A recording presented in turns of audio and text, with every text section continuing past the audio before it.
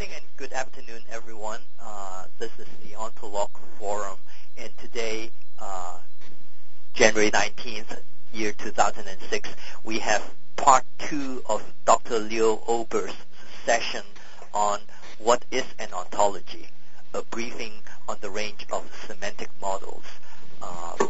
And since this is a continuation from last week, we will skip the introduction rounds and go straight to Dr. Obrst's presentation, which will be followed by a discussion and a question and answer session. So yours, Leo.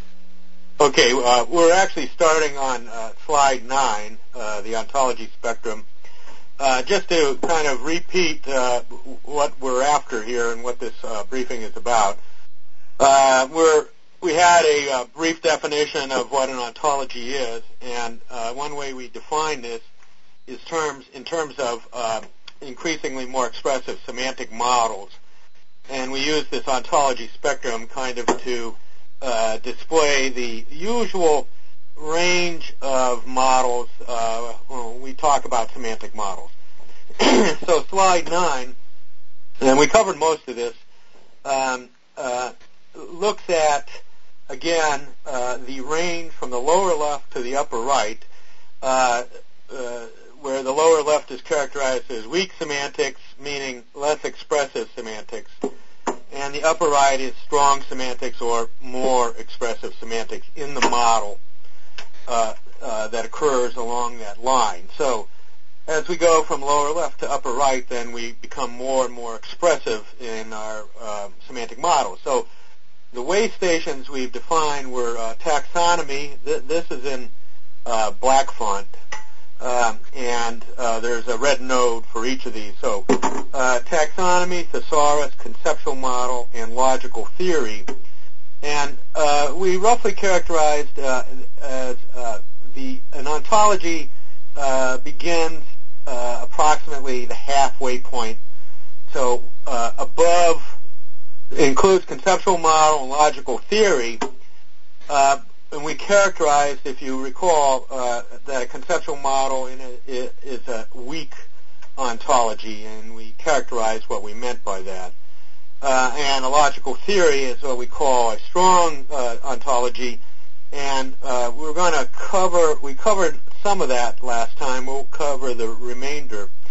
And by what we mean by this is, of course, where we want to go is in terms of strong ontology. So this is trying to situate some of the concepts and model types we talk about as a larger community and situate them with respect to expressiveness. And this is roughly the expressiveness of the semantic model. So the red font, we characterize the parent-child relation at roughly that model level. So for a taxonomy, and there could be both weak and strong versions of taxonomy. A weak version is an arbitrary, ultimately, relationship between a parent and child we characterize as just is subclassification of. So some child node is in a subclassification of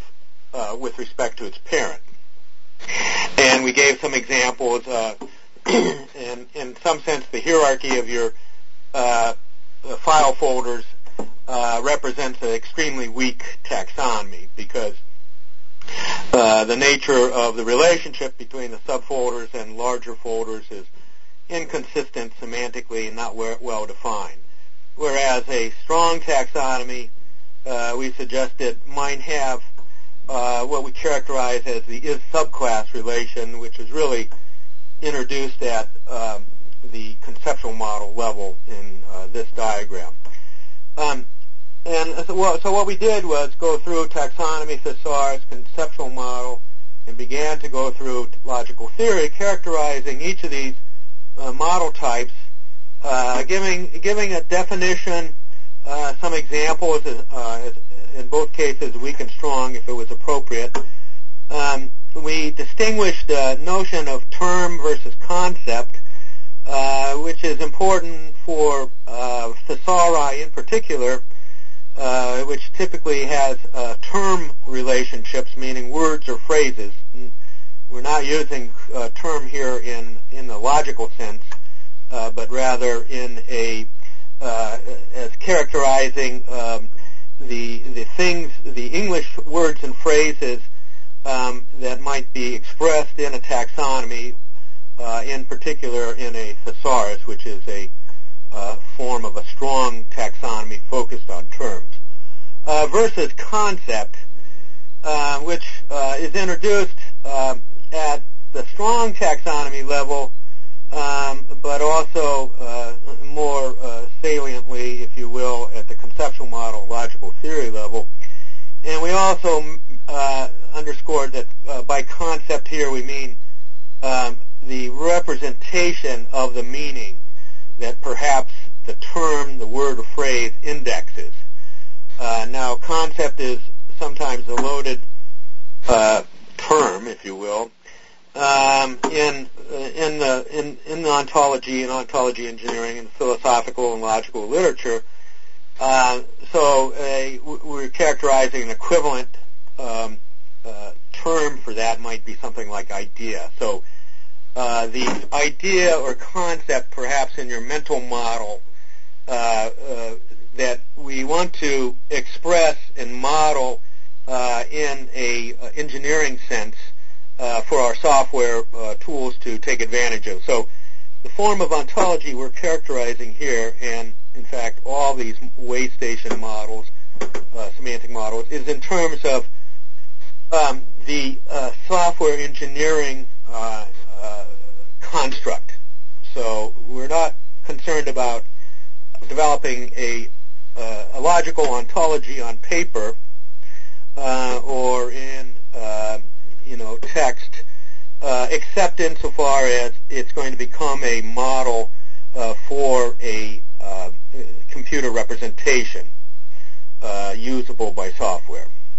So with kind of that all behind us, what we'd like to do is jump to, let me show you slide 10, which is where I just superimpose these kind of lozenges about how to recognize where you need to be, and perhaps as your problems become more complicated, how to migrate or proceed up the ontology spectrum. So if your problem, for example, is fairly local, you're developing a database or your own personal collection of documents, you're probably, and your requirement for semantic expressivity is low, meaning, for your taxonomy, you can view these as topic nodes, and they're just areas that you want to put your documents. They're little bins that you want to put your documents in. So it's a loose semantic characterization where you don't really need a complicated or very well-structured semantic model. You're probably in that taxonomy area. If you need much more, so you want an application, let's say for search and information retrieval, you may want to be using a thesaurus because your problem is a little more general. It's not just your document set, but maybe all document sets on the internet or in your enterprise. And your semantic expressivity requirements are medium, meaning you don't need a whole lot, but you need more than taxonomy furnished. Then you're probably in that thesaurus area. As your problems become more general, so object-oriented community and enterprise architecture, perhaps developing a model for your database, more conceptual model, and your semantic expressivity requirements are fairly high. You need to distinguish maybe relations and attributes, maybe cardinality, in addition to the classes and instances. You're probably in that conceptual model area. As you go up, though, your problems are very general, right? You want to represent things about the world and how the world operates in certain domains, or certain domains are structured. and your expressivity requirements are very high. In other words, you want axioms to characterize the meaning of your entities, your relations. You want so-called rules or proof structures, and you want to do perhaps automated inference. You're probably in that area called the logical theory area. So with that background, let's jump ahead to slide 28. And as you'll recall, we actually covered a couple of these slides, but I just want to repeat myself to familiarize you with where we are. So we talked about taxonomy, strong and weak thesaurus, distinguished some of these primary notions like term versus concept, syntax, semantics, pragmatics, extension, intension, very informally, but to give you some background. And then we tackled conceptual models, and now we started on logical theories, which we characterize as strong ontologies. So this slide, we typically these so-called strong ontologies, ones we're very interested in, come in maybe two flavors that sometimes are interchangeable. A frame-based representation, or as we call it, an axiomatic ontology, where the frame-based is really more focused on a node and link structure in languages which kind of hide the logical expressions that really exist underneath or could be expressed in terms of. It's more entity-centric, so it's more like object-oriented modeling, where the entity might be a class person, and you drape the properties and relations around the entity, as opposed to what we'll see as an axiomatic representation, where it might be distributed. So the frame-based representation really focuses on that entity class, and in some examples, typically visualizations will be like this. So if folks have used Protégé or some of the semantic web OWL tools, RDF, etc., or even UML, that's the style that's visually expressed for these frame-based ontologies. So in Protégé, you'll see this hierarchic structure of classes and relations. Could have multiple parents, but the focus is on that entity as opposed to a logical expression that involves elements, if you will, from that entity class. Now the axiomatic side, if you will, or style of expressing a strong ontology, what we're calling a logical theory here, is where you express the logical information about the ontology in a logical language, so it looks like axioms and rules that really expose the logical expressions. So it's not really entity-centric. So the axioms and rules will refer to entities like classes, their instances, the same kinds of things that are talked about and represented in frame-based ontologies, but they'll be expressed in rules, and they could be distributed. So a file that you may have a file of axioms and rules that expressed in the logical language, and you can make assertions, if you will, about those entities anywhere in that file. Or if you have multiple files, it could be distributed across multiple files. Now, ultimately, these two views or perspectives or kinds of strong ontologies, logical theories, are interchangeable because a frame base can be expressed in terms of axioms and axiomatic ontology. And we give, in some of the slides that follow, we'll give you kind of some examples of how that could look. The next slide was slide 29, where I'm leaning on an old slide from Niccolò Guarino, which tries to characterize the contributions that ontologies make. And recall what we talked about was when you want to construct an ontology, right? You, as a human being, you have a certain conceptualization of the world, or a part of the world, a domain. This is my idea of medicine, or this is the way I conceive of the parts of the world in terms of, military intelligence or chemical engineering. To express that, to create a model, right, you use a language, the modeling language or knowledge representation language. That language itself, if you will, licenses a set of formal models. We're characterizing here the M. So the formal models are basically the if you will, the semantic properties of that language that you're using. And given a certain language, certain models will be possible, certain other models will not be possible. And what you'd like to do is, and this is where the circles come into play, you're interested in modeling so that you get the intended models expressed about your conceptualization in your language, L.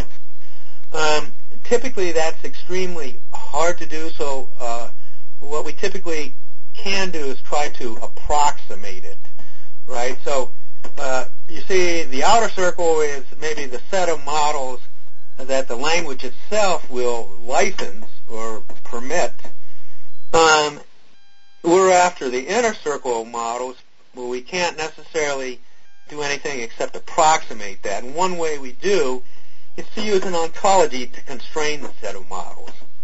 So the ontology here is, forcing an approximation of the models in this language that most closely is your target in some sense for how you're conceiving the world. So, Leo, this is Michael Gruniger. So are you then talking about the models of the ontology at that point? The models of the ontology, but also the models of the language, right? That's so there'll be certain things that formally are expressible within the language, depending on the language. Right, but so like Mike Ushold and I had the notion of a verified ontology, which was the property that the intended models of your concepts are equivalent to the actual models of your ontology. Right, so your ontology, if it's a set of axioms, will have a set of models. And what you're doing when you are building a verified ontology, which would be even stronger than regular ontology, you would actually be able to guarantee that all the models of your axioms correspond are equivalent to the intended models you had for the original concepts. Yeah. So I guess that would require another circle, right? That seems to be a stronger requirement. Right. So that's what I was just wondering there. Okay. So you'd have another circle, which would be the intended models of the ontology, not just the intended. So I'm just wondering when you say the intended, when you're using Niccolò's diagram here, are you referring to the intended models of the ontology's concepts, or the more of the intended models, let's say of the conceptualization as expressed in that language? Mm-hmm. And so you could, I think, add a fourth circle there that would probably be, probably intermediate, right, between the ontology circle and the intended models of the conceptualization. Well, Ms. Pat, wouldn't if your ontology is really good, wouldn't it just mean the yellow ring is very small, only slightly bigger than the purple ring? Well, yeah. Remember, what we're after is kind of the intended model. Right. So if the the ontology is good, right? you get close to the purple ring. Yeah. right? So, And a verified, to me, like a verified one meant that there'd be no yellow. The purple. Yeah, it was perfect. would be If I got a yellow. perfect ontology, it'd be yellow. Okay. Well, we called it verified, not perfect. But Verified? Okay. Yeah, and I would say that, so it's a little bit slippery there between the intended models, because if you can't, right, how do you formalize or conceptualize or express the intended models without some formalization, right? Leo, I forgot to ask you, do you want to take questions now, or do you want to do them after? It doesn't matter. As long as we don't get too far afield, I think it's fine to interleave. Yeah, we can table this till the end of the talk. Sorry. But I think I agree, and I think there's either a fourth circle, because I would say that there has to be a fourth circle, but it's probably closer to between the inner circle and the second circle. Okay. And then the next slide, which is slide 30, it's really kind of more complicated, because ultimately we can have multiple conceptualizations of the world, right? Given perspectives, and this perspective is electronic commerce or e-business, and so you might be conceiving of portions of the same world, but you have different perspectives or different conceptions, right? So if you're a buyer or seller, for example, versus different kinds of buyers, a technical buyer or non-technical buyer, the way you conceive of the same aspects or the same portion of the world will be different. And so it's kind of, you're after, hopefully, an intersecting model, right? Because if there is no intersecting model, it means you can't communicate and transact business. And if you want one ontology, right, that ontology has to either expand to include formalizations of what those individual conceptualizations intend, or it's not going to work. The next slide was 31, and we just wanted to roughly characterize axioms, inference rules, theorems, and theory.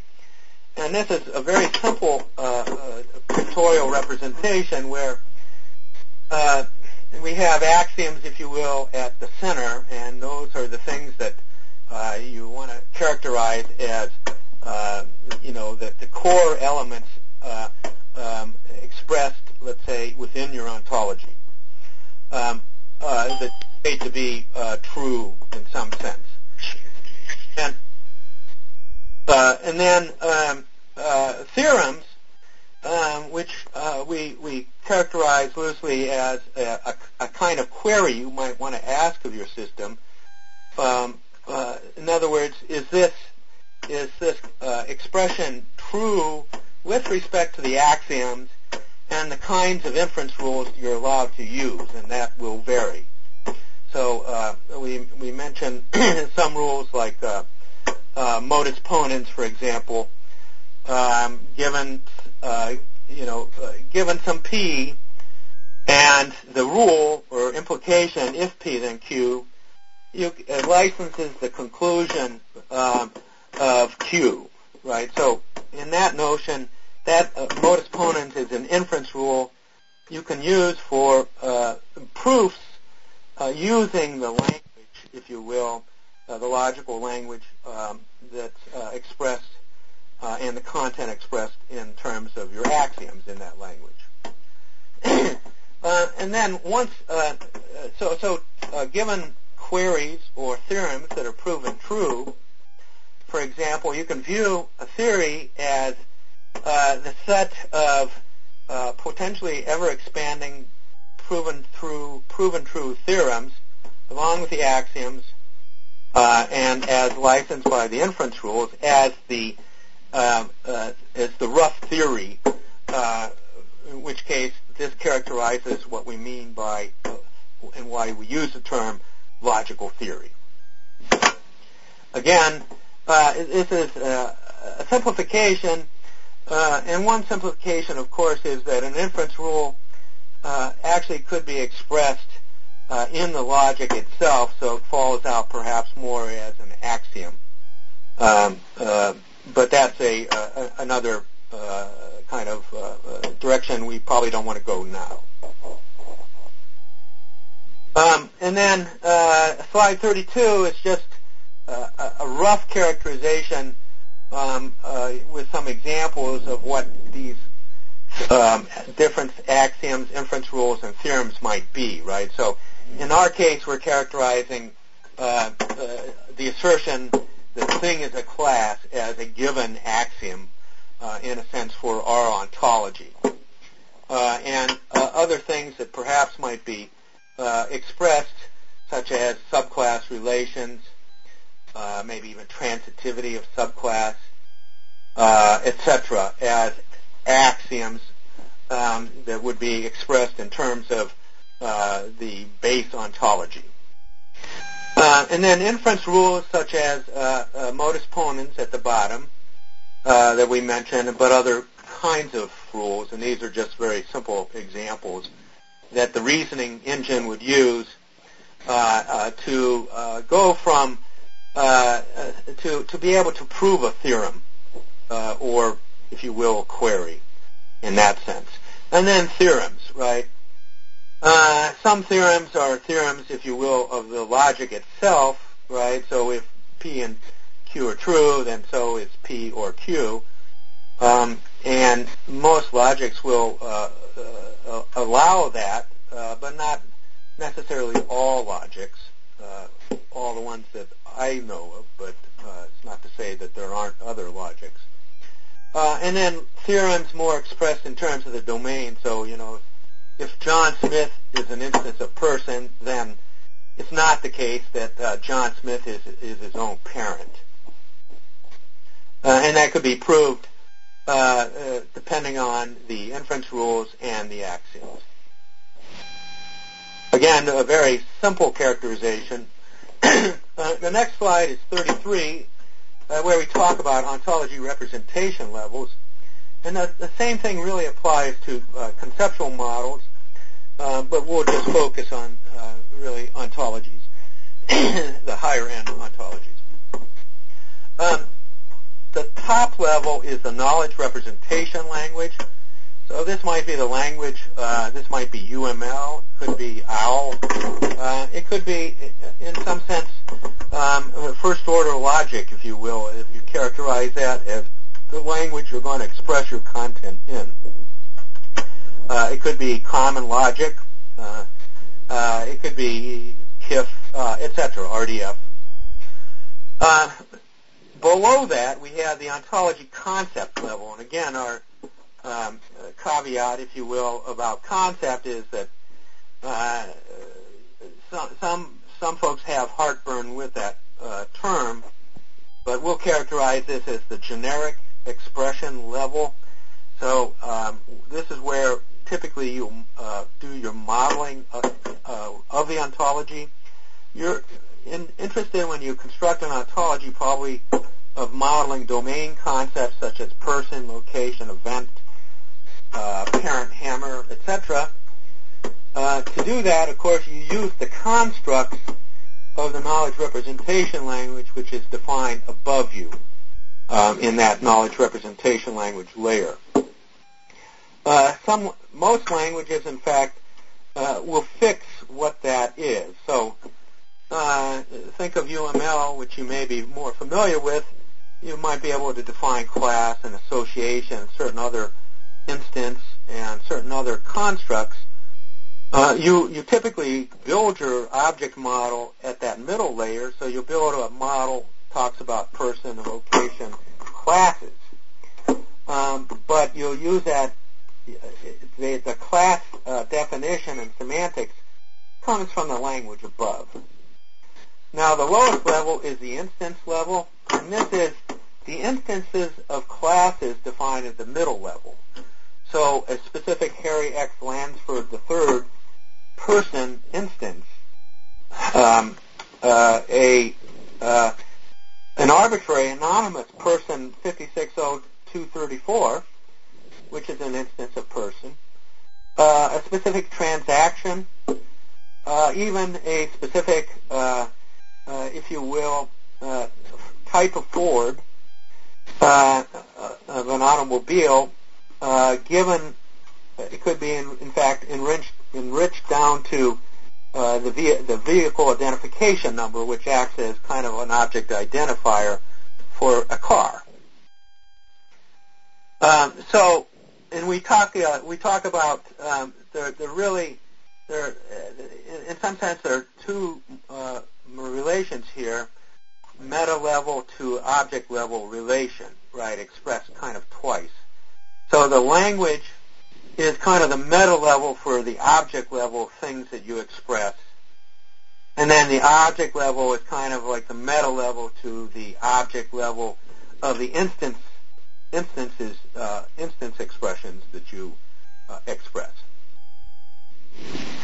And so over on the right is, again, language, ontology, and knowledge base, if you will. And sometimes in philosophical literature, of course, the distinction between ontology, general, and particular, ontology and knowledge base, general and particular, might be in terms of universals and particulars.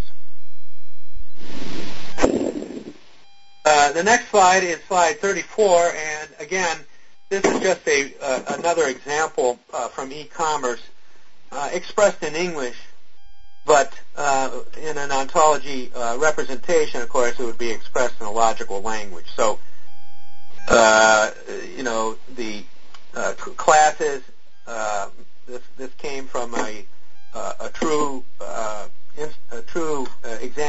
set of examples we had at VerticalNet, electronic e-business company, business to business, a few years ago. So metalworking machinery, equipment and supplies, metal cutting machinery might be your classes. Instances may be things such as the specific OKK, KCV, etc., vertical spindle, direction, blah, blah, blah. This is characterizing one type of machine, which is a instance of a metal cutting machinery, and really you could tack on to that like a single unique object identifier, meaning this specific one of that type. Then relations, kind of, or is a, or a subclass, but also part of. So kind of metalworking machinery is metal cutting machinery. We could also characterize that as just a subclass of metalworking machinery is metal cutting machinery. Yeah. Excuse me one second.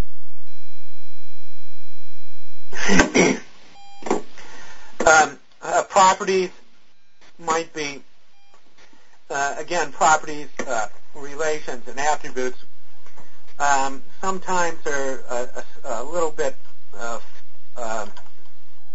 squishy on how you characterize those. So philosophically, we'll make distinctions between properties, if you will, and attributes and relations, but in a lot of ontological engineering, the tools themselves and the languages may characterize one or the other, but we know that a geometry, for example, could be expressed as an attribute in some ontology language, as a property in another, or as a really, if you will, a relationship between things.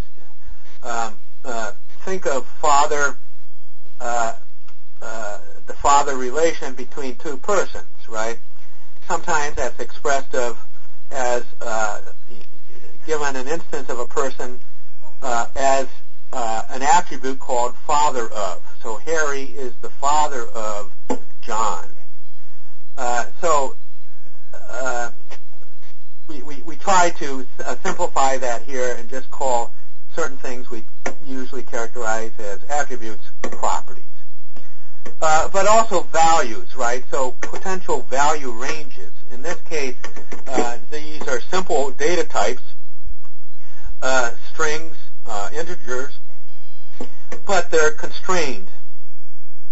For a specific milling insert, for example, it may be constrained to some combination such as 85-degree diamond, which is only a one possible value that if you will, combination property ranges over for a milling insert. And then we have rules, and we'll loosely characterize these as constraints and axioms. We don't want to get into a definition of rule here. It could be made elsewhere, and we could do that, but I don't want to take us there. And this is more looking at a rule as kind of an implication. But the typical rule, as we see, is really kind of a proof rule, more like a modus ponens. But in this case, if a milling insert X and operation Y and material Z is equal to the value of the Z material is a high-grade steel, and the that specific X insert performs operation X on high-grade steel, then X has to have the geometry of 85-degree diamond. So this is one of the rules that we might express in ontology that deals with metalworking machinery. Slide 35 is just a point to underscore that sometimes we can express our ontology or as a language, if you will, in terms of a language, or in terms of a visualization, such as a graphical representation. So the point is here that these could be interchangeable. So we have a graphical view, one graphical view of what might be represented in, let's say, might be represented specifically in a particular visualization that an ontology tool uses. It's contrived here, obviously, but and then the textual representation over on the right. And this was an old psych expression in their MELD language. So what we'd like to say is that, in fact, those are equivalent, right? And the important point here is not to say that, oh, well, we want to do this in a visualization versus, oh, we want to do it in a language style in text.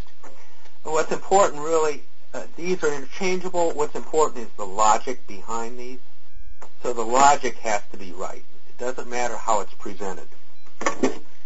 The next slide, again, is a very simplified representation of ontology levels. Now we're on slide 36. Just at the class level, if you will, the ontology or generic level, the middle level in that representation level of representation picture we just saw a few bits ago.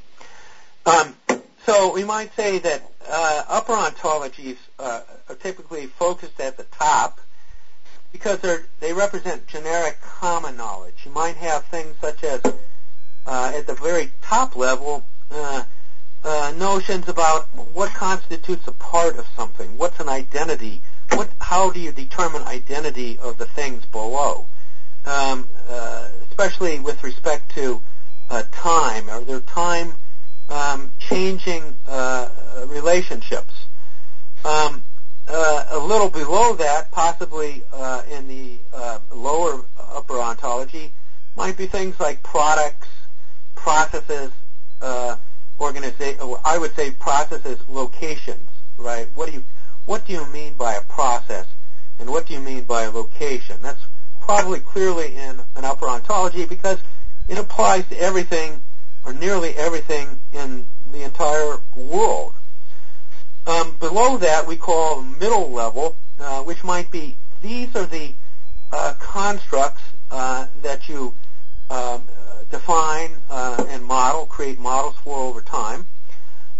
characterize multiple lower domain models, right? So when we focus on domain model, in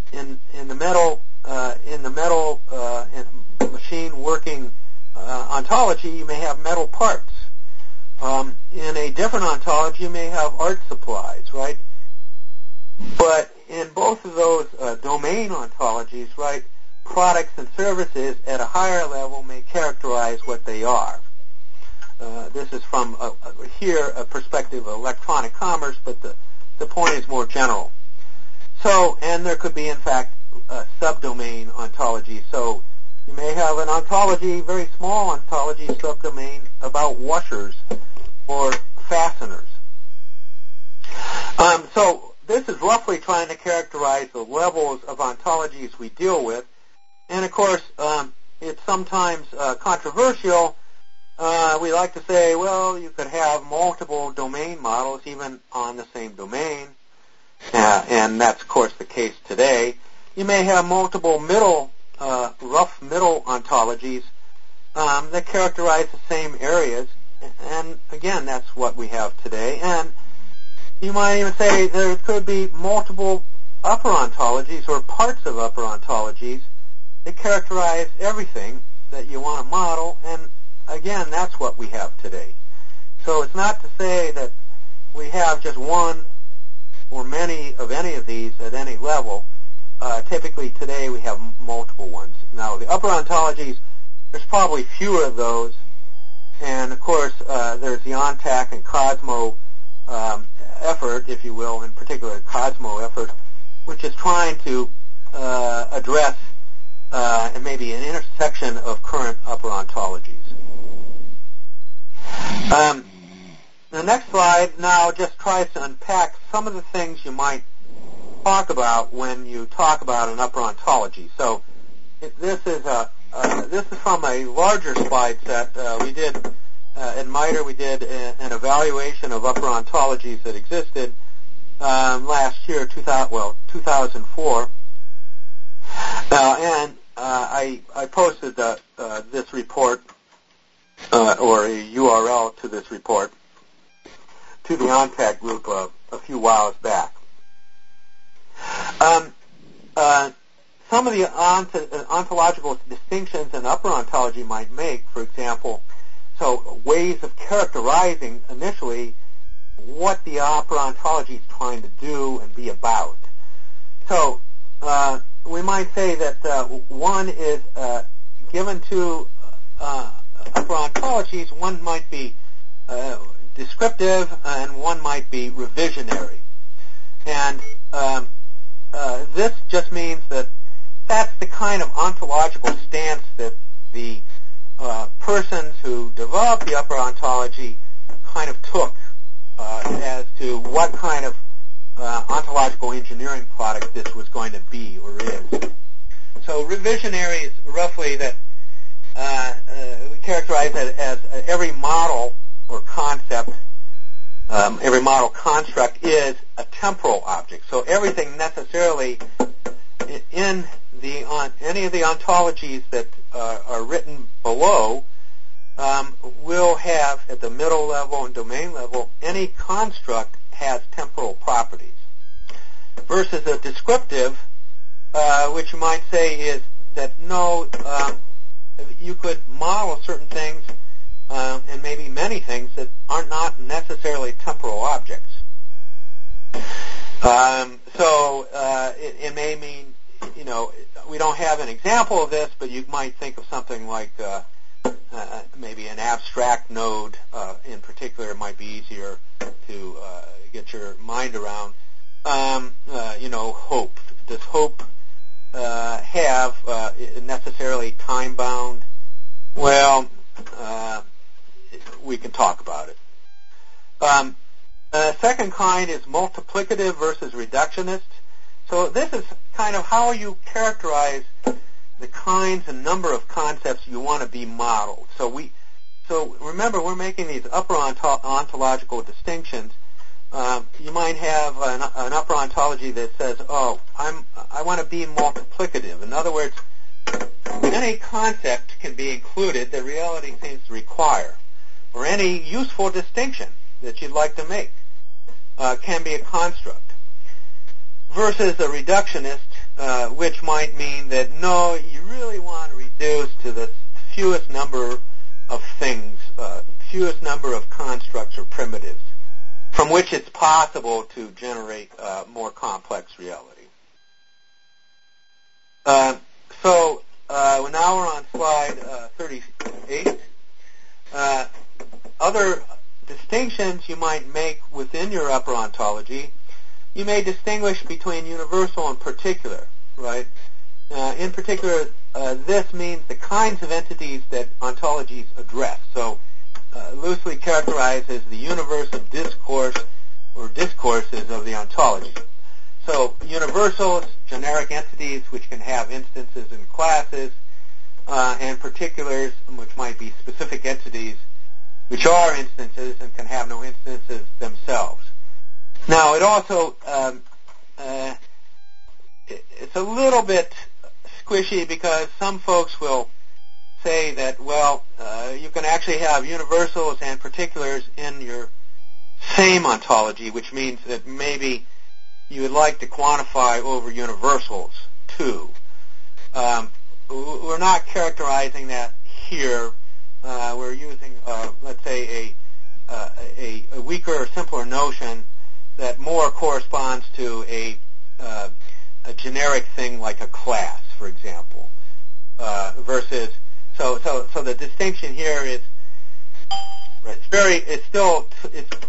it's rather loose again, but it's a distinction between universals and particulars, which we can loosely characterize as class and instance.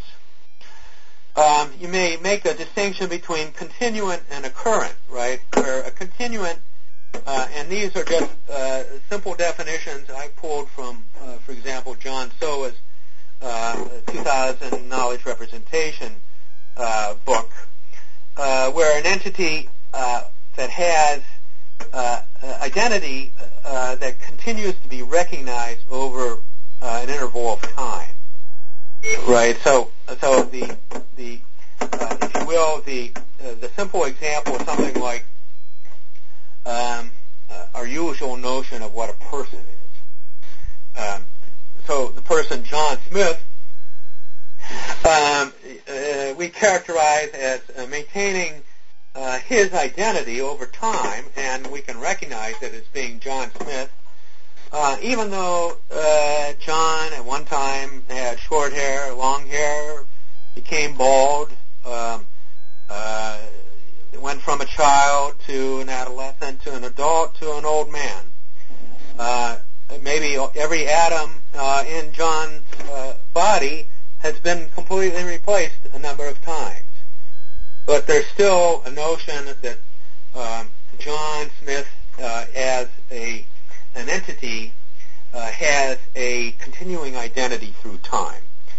An occurrent is something that does not necessarily have a stable identity during any interval of time. So we try to characterize between a continuant and an occurrent. And other distinguishing points that kind of confuse us a bit sometimes is that there also may be a notion of a three-dimensional versus a four-dimensional object, right? So in your upper ontology, you may want to make it a three-dimensional, say that everything is three-dimensional, which is meaning that everything has three dimensions of space that pass through time. So we consider it a three-dimensional object, and that three-dimensional object passes through time.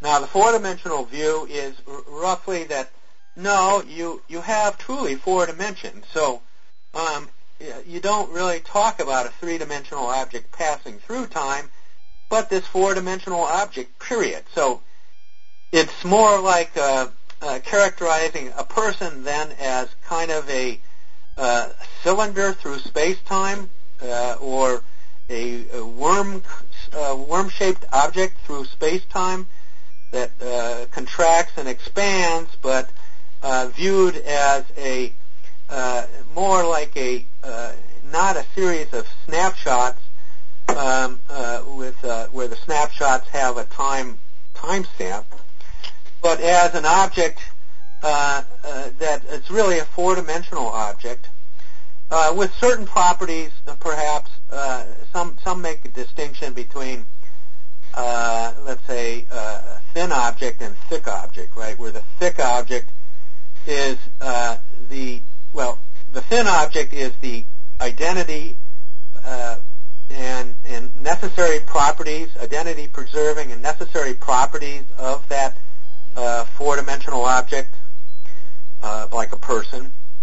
And the thick object is just the, if you will, the outer part of that worm-like shape that has the temporary or non-necessary properties that it has, what we would characterize three-dimensionally as at different times. Just one thing. I think some people who use the term perturant might not say that all perturants are objects. Right. So, again, this is where we get, there's some interaction between a current and continuant and current and 3D and 4D. So, a perturant, so I have in parentheses as a perturant. A perturant also might mean something like, something that perdures as opposed to something that endures, right? So you might want to characterize, let's say, a process, perhaps, more in terms of a perturant, because it represents a more complicated activity, process that, by definition, has easily ascertainable temporal parts, right? So you might think of painting a house, right, as more of a perturant than the house itself, which you might view as an endurant. Slide 39 now, additional, and again, this is very simplified because upper ontologies can make other distinctions, but we wanted to characterize at least some of the distinctions various upper ontologies might make. So, part-whole relation, right? Sometimes we call that part of. UML, we might characterize it as has, which means a type of part of. In upper ontologies, you might axiomatize these differently. So you might have a purely what we call a mereological set of axioms, which means that you're only focusing on parts, purely part of constituency, what a proper part is, what a part is with respect to what a proper part is. In your set of axioms, does a given object contain itself or not as a part? You can also express it, aspects of it topologically, which just means the things that the connectedness between objects, right? So we think of a human being, the body of a human being. You might say that your hand is part of your arm, and if you view that, you could maybe characterize that just as in terms of a part of, mereologically. But you might also want to stipulate that one of the strong things you mean is that it's connected, physically or some other way connected to the rest of your arm. So a lot of modern upper ontologies typically will express this as a combination called mereal topology, so that the analysis of part of really says that the relation requires both the notion of that part and the notion of being connected. And semantically, that's what you need to express the true thing or true notion of what the typical part of relation is in an ontology. Okay, slide 40 now just tries to summarize kind of in a different form, more graphically, and it might be more confusing, of the way what we've covered with respect to the ontology spectrum and these various semantic models. So again, we've talked about this when we talk about scope, for example. So these are new notions coming into play here a little bit. The new notions are the KR construct, which we might view that as the type of model in the ontology spectrum that we looked at. So taxonomy, thesaurus, conceptual model, logical theory, if you will, and the scope being whether it's focused on, let's say, a term or a concept, where we characterize a thesaurus as basically being focused on terms, as opposed to a taxonomy, as opposed to a weak taxon, as opposed to taxonomies, ontologies, conceptual models, which typically are focused on concepts. So an ontology definitely is focused on a concept, and a conceptual model is definitely as a weak ontology, and a logical theory is a strong ontology. So if you look down below just the ontology node, it's pointing to concept. Now, we also characterize taxonomy as potentially being a term or a concept based, and so I really have the taxonomy node pointing to the scope, which you can view as a disjunction of term and concept. And then in red, the relations like is subclassification of narrower than subclass, disjoint subclass with transitivity that we introduced on the ontology spectrum as pointing at the way the parent-child relation is characterized with respect to these different models. And then the processing, which we mentioned, was that when you're in the logical theory realm, for example, you have a logic behind your knowledge representation language. Therefore, the machine can perform automated inference, which makes it machine interpretable. And we mean that by that machine semantically interpretable. So the machine, without understanding, can do a lot more. It can perform automated inference as though with comparable inferences a human might make with the same knowledge. As opposed to just machine readable or machine processable, right? You can view XML, for example, as machine readable.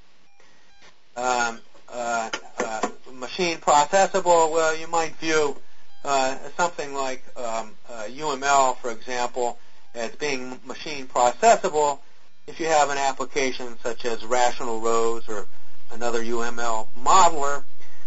You may be able to partially generate some program code based upon your model. So it's more of a machine processable, not just readable, but you can do something with it, but you can't yet do interpretation of the semantics with it. So that's kind of a summary. The next slide is just, what do we want the conclusion, which is what do we want the future to be?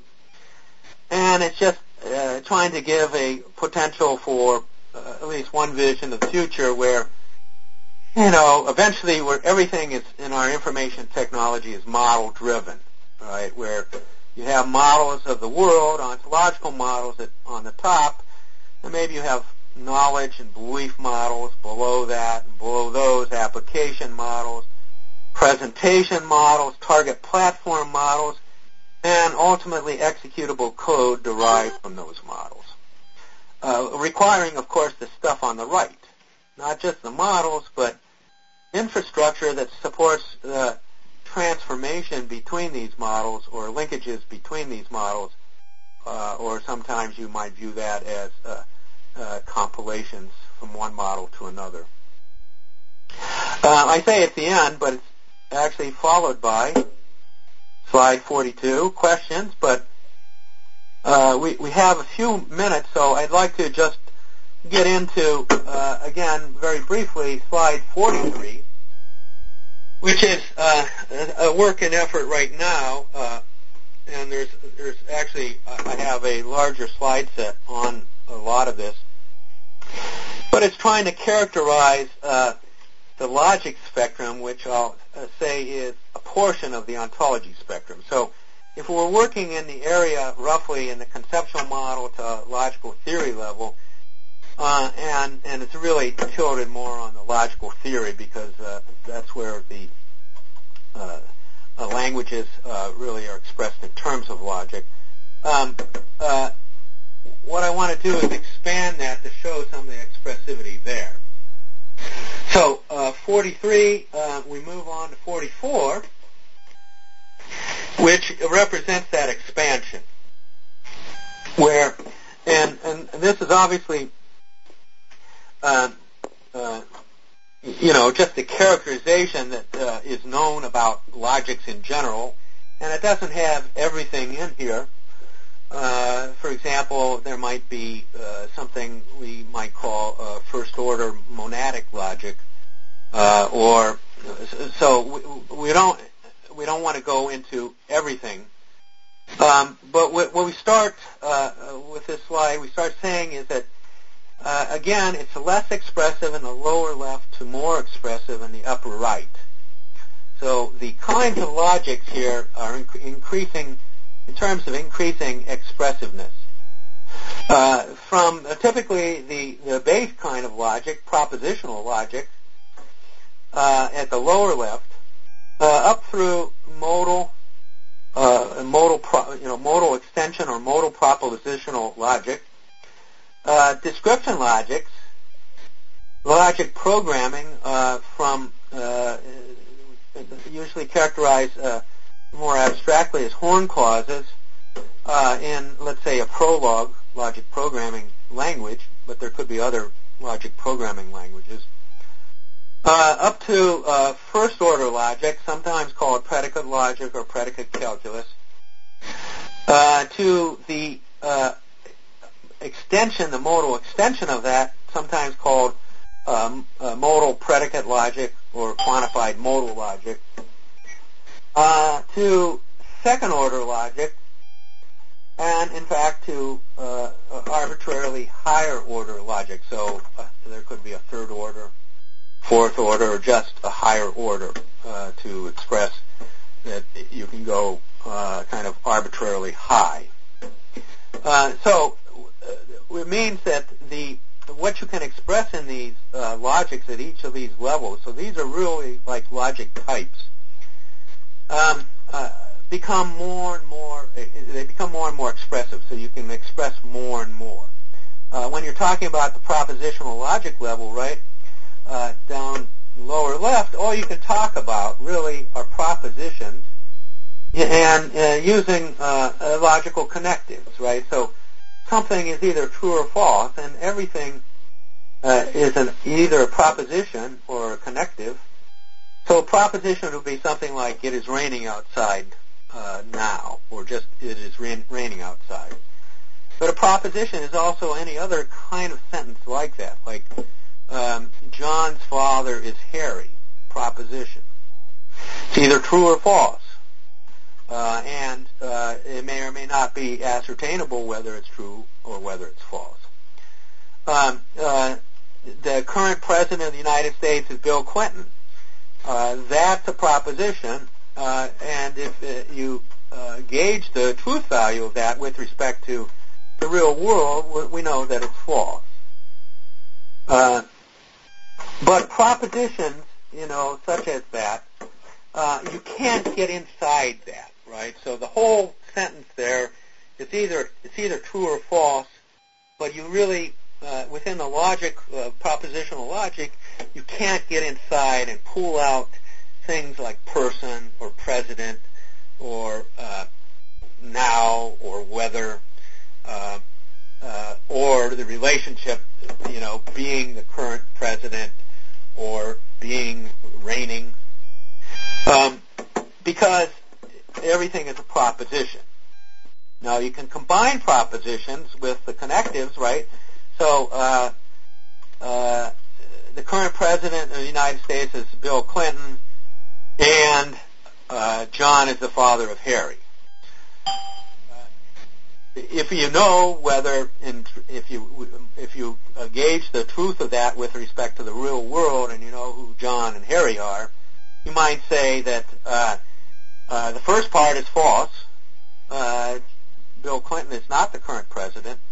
So by definition of the and connective, you don't even have to check the truth value of John being the father of Harry, because by definition of what that conjunction, that and sign means, it says that the and to be true, both prepositions, and it's a binary and, so it's X and Y, both have to be true for the whole thing to be true.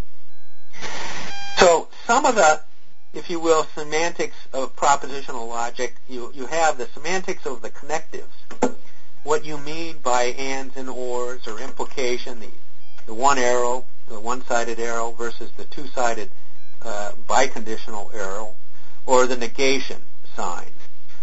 And then you judge the truth value of complex propositions, which just means propositions that are connected via these connectives, in terms of the connectives, but also the truth value of the propositions. But for ontology purposes, right, we want to really, and for many other modeling purposes, we want to get into much deeper level of granularity. The one extension modal propositional logic, right, it says, okay, we're going to talk about just propositions, but we want kinds of what we call modes, right? We want to say it's necessarily true that this proposition holds, or it's possibly true that this proposition holds, as opposed to just saying it's true or false, right? So you interject or you create two new modal operators, necessity in one case, and typically the pairs go together, necessity and possibility, and you define one in terms of the other. It just gives you an additional, increase in expressivity when you're talking about propositions. But again, it's just a limited extension. When you go to what I want to do is just jump to first order logic. First order logic will introduce. It has the same things. It has propositions. It has logical connectives. So over on the right in red, if you see the curled arrow, it's pointing at what first order logic, the constructs are. And so it brings in everything that propositional PL logic had, propositions and connectives, but it also introduces predicates and functions and individuals, what we call individuals, which approximate what we mean by instances, for example. But also quantifiers, and the upside down A is the universal, and the backward E here is the existential, meaning all or some, respectively. These are quantifiers over individuals, right? So you'll see an expression in first order logic, something like, P in parentheses of X, P parentheses X close parentheses. And what we'll say is that is a predicate that requires an X argument, where we're not even specifying what X is here.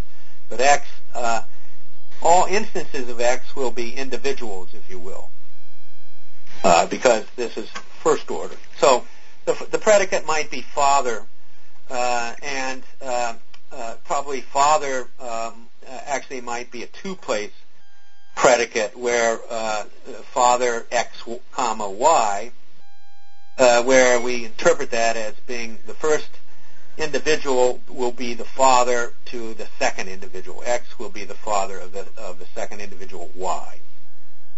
So we could also put quantifiers into that, right? So we say, well, there exists the backward E, some X and some Y, such that X is the father of Y, which might mean that we're expressing that everyone ultimately, to satisfy the father relationship, you need to have an individual that fills both of different individuals that fill both of those arguments. But of course, that doesn't necessarily state that just yet. So what we're saying here is that now we can, in a sentence like Bill Clinton is the current president of the United States, we can zoom in on Bill Clinton, right? Maybe we'd focus on him as a type of person, right? An individual who is a person, an instance of person, and we could say we could say president of the United States, which might be a specific property that a person has, and a current president of the United States might be a subset of the potential range of presidents of the United States, and is, of course, whatever is means. It depends on what is. An old joke, but it means that now when you're expressing what you need to express in your logic, you have many more kinds of things you can express. You can express things like predicates and individuals, persons, and current presidents of the United States, and instances or individuals like Bill Clinton or Harry and John. So it's more expressive. You can also express in terms of quantification what things have to hold or must things that hold or conditions on their holding. So there is some object, or all objects have a certain property, or some objects have a certain property. When you get to so we like that expressivity, right? We typically when you're doing ontology modeling, right? In most all of our languages are either first order or below that, because first order logic gives you a lot of what you need when you want to develop expressions in your ontology. Below that, now we'll jump back a little bit. So let me give you an example of roughly a language that's got the power of first order logic. It might be something like common logic or KIF. It's not going to be logics like OWL, semantic web language, or RDF. It's not going to be a language that's even simpler than perhaps RDF, which is closer to a more propositional language. And we have there's a number of those. I won't go into some of the languages which have the power of propositional logic. Why might you want to have something that's less expressive than first order logic when we think that we can probably express everything we need in ontology in terms of it? So description logics in AI, for example, so that's below. It's in between propositional first order logic. They were created basically because we know that first order logic, though expressive, it has certain properties that affect our computational use of it.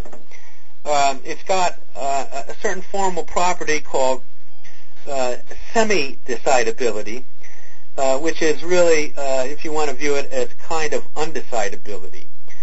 So formally what that means is that if you have something expressed, a theorem expressed in first order logic,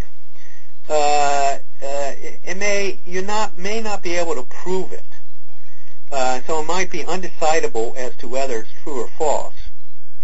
So if you had a machine, an inference engine, for example, and typically that's what we mean by that.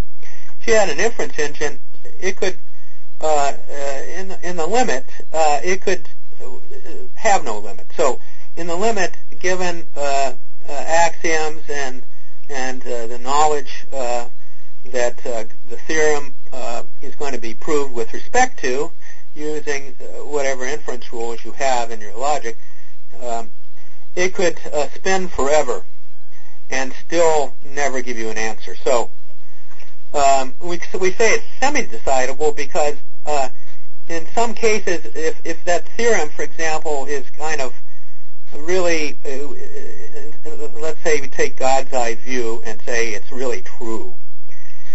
Eventually you'll be able to prove it. But if it's in some objective fashion, if this was possible, we could say that it's false. The theorem really is false.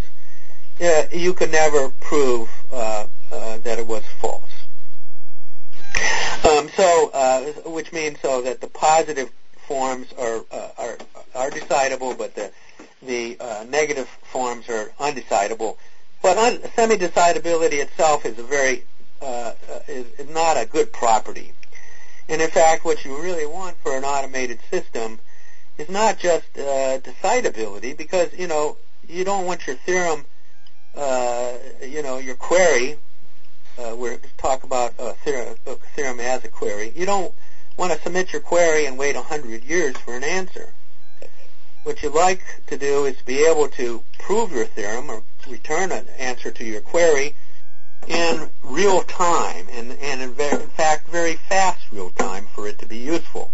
So if you have an inference engine, you want a fast inference engine. So description logics as a technical thread in AI began roughly mid-'80s, focusing on what's called tractable reasoning. In other words, real fast reasoning for computational reasoning in reasonable time.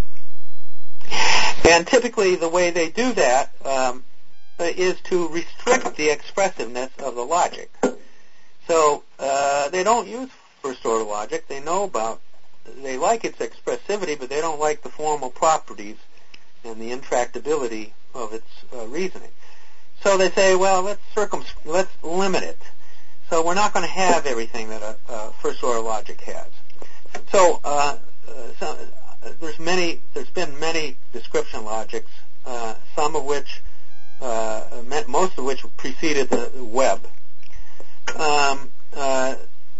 but some of which are semantic web languages. So OWL is a type of description logic. So because the community that formed OWL was after tractable reasoning. Another community in the late 60s and early 70s formed and focusing on logic programming. So logic programming actually is probably more expressive than description logics. Typically, it's a restriction, a syntactic restriction of first-order logic. You can only have certain types of rules, if you will, proof patterns. And these are expressed in terms of horn rules or horn with clauses, meaning that you limit what you can express into a certain set of subpatterns of first-order logic.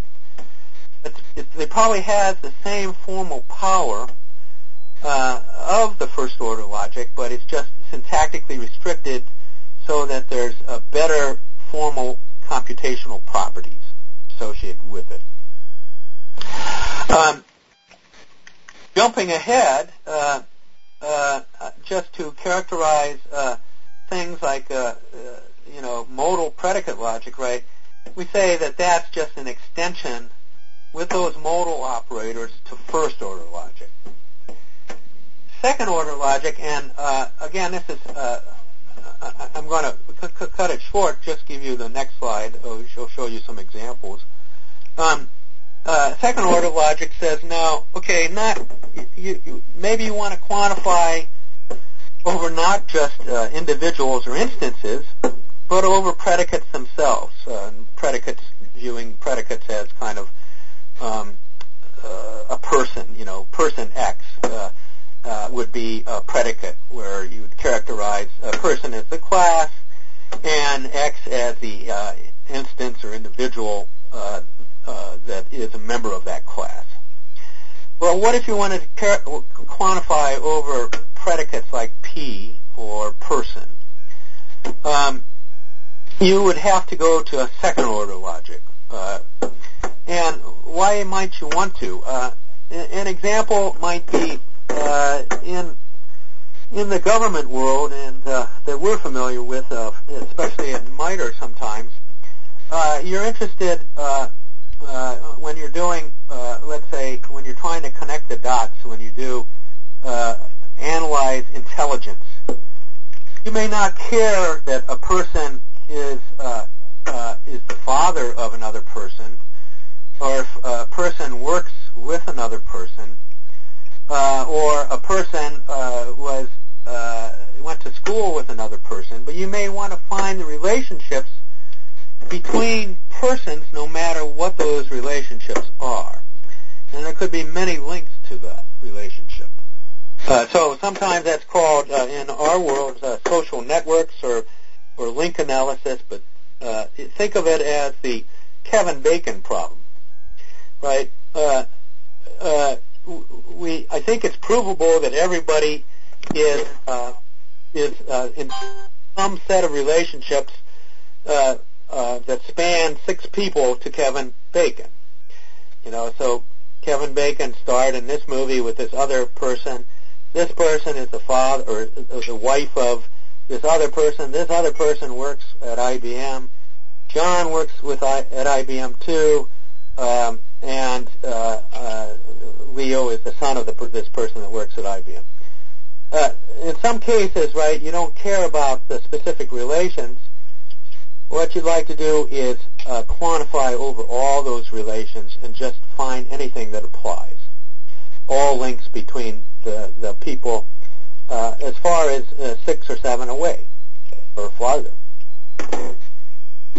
Okay, the next slide, and I believe, there's just 2 slides, but I can tell you what this slide is trying to do is show you the relative expressive power of some of the languages you may know about in the semantic web community. So RDF, for example, not very expressive. It's basically what we call positive existential subset of first-order logic. It has no negation and doesn't have universal quantification. All light, more expressive. So all light, all DL, and all fool are probably, all light and all DL are no expressive than that description logic node. All DL is guaranteed to have the formal properties of a particular kind of description logic. So that's the middle layer dialect, if you will, of OWL. OWL light is more expressive than RDF, and it's comparable to a fairly weak description logic. OWL DL is more expressive than OWL light, and it's equivalent to a little more expressive description logic.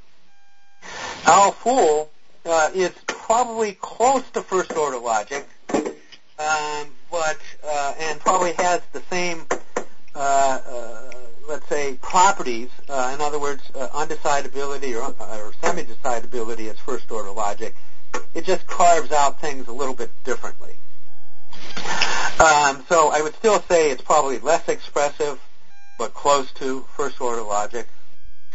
And now when you add things such as owl, swirl to owl, right? Now your swirl is a rule-like language that gives you kind of,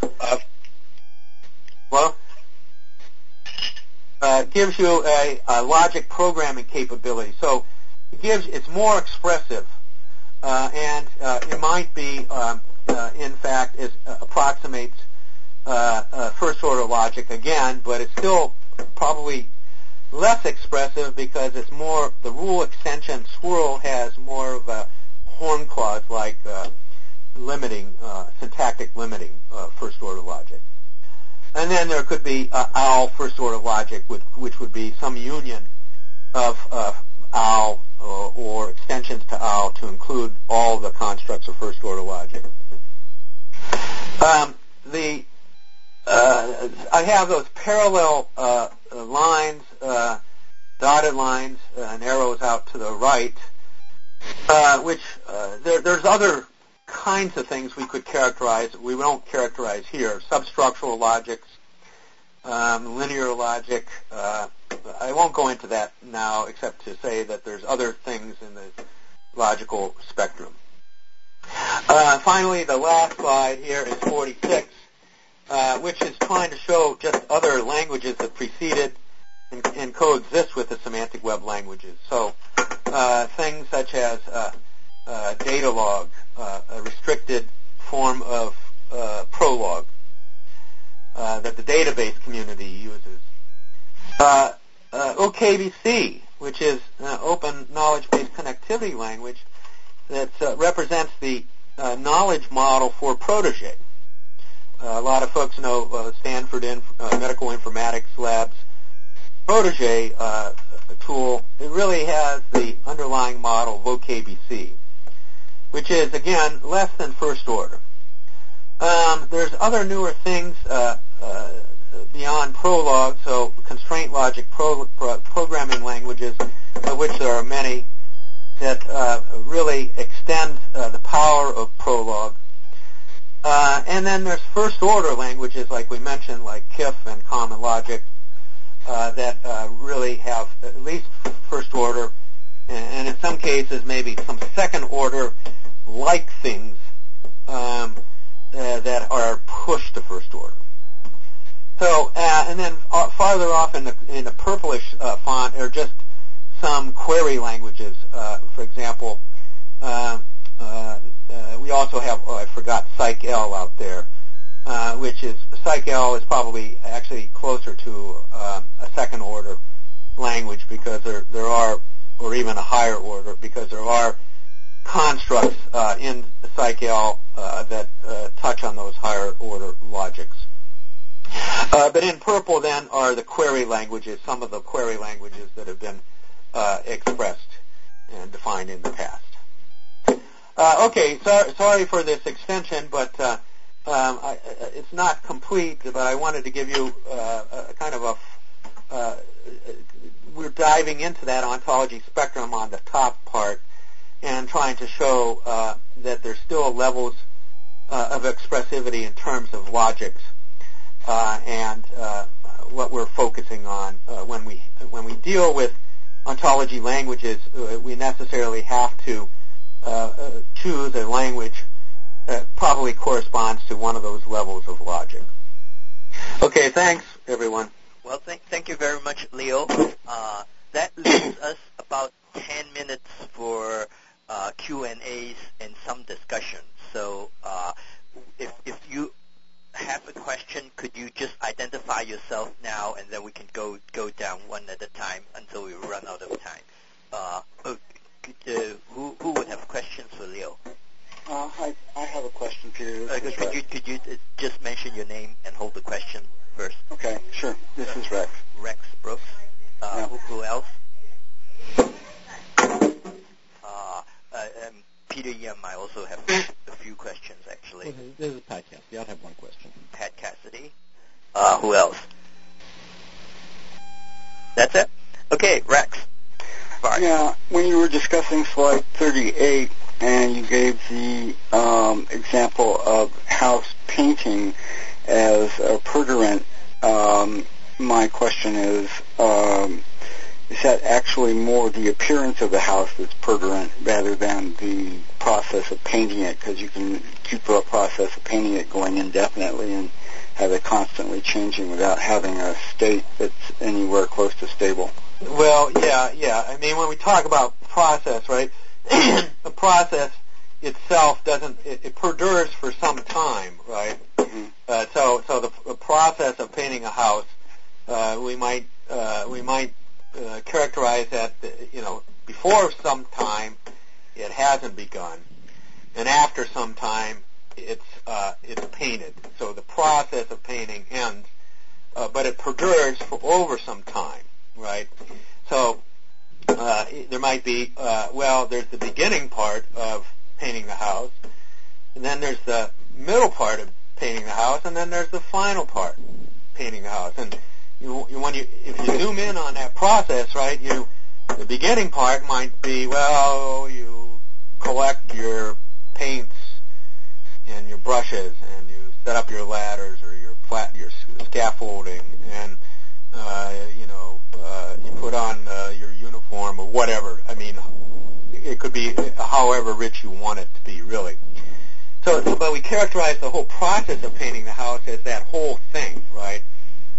It might be the case that it ends at a specific time, or it might be a process that goes on, indefinitely. It may end, but we may not know when it ends, right? Think of, the expansion of the universe or the contraction of the universe. We can characterize, we can talk about that process, and we may theoretically say that it's going to end at a certain point, in certain models, right? But we just don't know when. So it's indefinite, but it's known to be endable at a certain point. And so you'll have certain things like that you might want to characterize as perdurance, and typically they're the verb-like things, they're the process-like things, they're the at least in English they're the things that we call out that have more time necessarily involved. So it's the process, talking about naive process, not the appearance. Not necessarily appearance, but you might characterize the end of the process as we know it's ended when the paint is applied to this object we call it a house, and therefore the final brush stroke of the final paint on the house terminates the process of painting the house. Right. Yeah. I just a little warning here. In ontology, I've seen process, Pat, used in at least 3 and maybe 4 distinguishable senses. Oh yeah, no. In like sumo and many of these things, it gets a little. Processes and events actually are not disjoint, whereas in say WordNet, they actually constitute 2 different branches of the linguistic tree. So a process, an event, an activity, an action. There's a state. Some of these things may, characterize distinct things that may involve time, for example, focusing on time, or maybe involving perdurance. To say an action, like being shot, right? We'd like to characterize John was shot in a slightly different way than John painted the house. Right, John was shot is more like a instantaneous thing. So typically that might be an activity or an action, which is maybe a specific kind of event. Whereas John painting the house is more like a process that consists of sub-processes that may have events or activities or actions within. Thank you. You've clarified that for me. Thanks. Pat, since you've only got one question, could you go ahead? Well, it's sort of open-ended. The model-driven architecture community, I think it can profitably interact with the ontology community, but perhaps doesn't as much as it might. but they are concerned with creating models and look toward ultimately their models being viewed as executable specifications. And I wanted to know if Leo had any, what he would describe as the interaction between these sort of different perspectives on knowledge representation. Yeah. So that slide, that 41, you might view that as having on the glasses of the model-driven architecture community, right? Where what they like to do is go towards executable code, right? Your C or Java, or your service, whatever the implementation of the service is in the service paradigm. But what they like to do is drive that from a model, right? So that at every point you press think about if you had a model and you could press a button and it generated the code that executed what the model expressed, right? That's what they're after. Now, of course, it means that you really have multiple layers of models, because if you want, what language do you want the program to be in? Which operating system should it be on?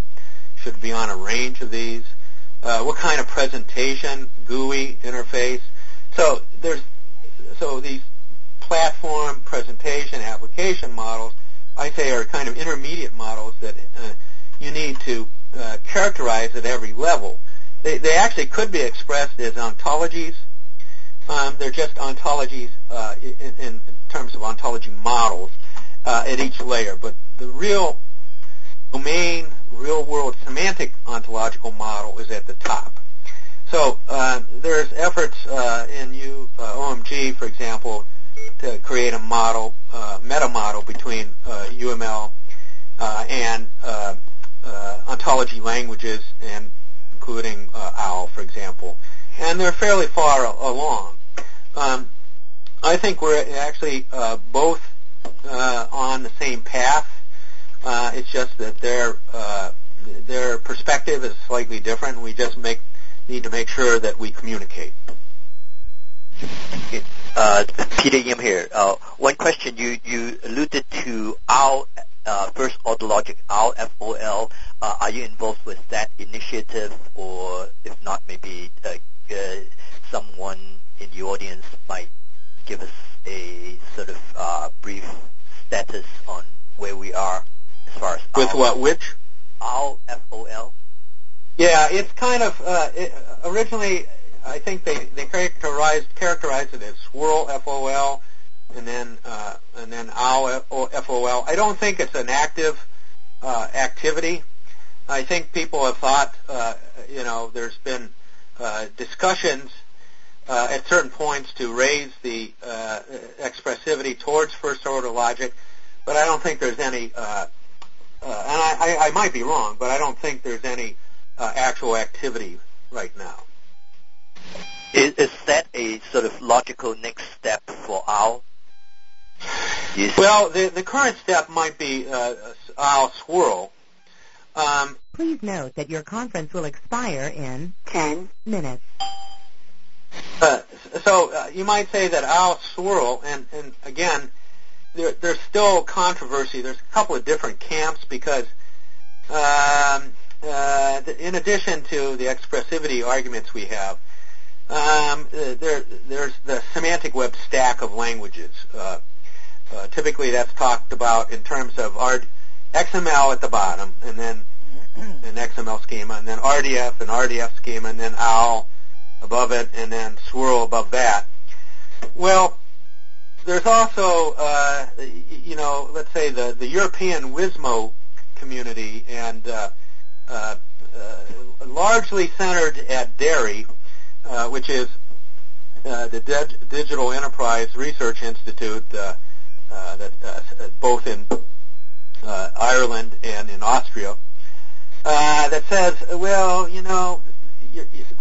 we need another semantic web stack, and they'll argue for something called description logic programs, where if OWL swirl is kind of like OWL with some aspects of logic programming, description logic programming is really the wedding of description logics with logic programming. And so so you have a number of different camps. There's this controversy is being played out currently in the RIF, which is Rule Interface Framework working group within W3C, which was just started, like a month or two ago. So we don't, even at the owl swirl level, there's not necessarily people that are satisfied with that, let alone things that are more expressive. And then, of course, off on the side is the ISO common logic community, in which there's a lot of us are involved in both, even within Ontolog. So I know, Mike Gruninger and Chris Menzel, and Pat Cassidy. To some extent, we're all involved in and are aware of common logic and simple common logic, and this emerging language called ICL, which is something like integrated or interoperable knowledge language, which is probably an extension of common logic to include contexts. But that's still on the drawing. Well, it's more than the drawing, more than on the drawing pages, but it's about halfway through a 2-year effort. Okay. Well, thank you very much, Leo. And we pretty much run out of time. And I really thank you for spending 2 sessions with us and to share with us your insight. And on behalf of Ontolog Forum, I thank everyone for participating. And thank you, Leo. Okay, thank you.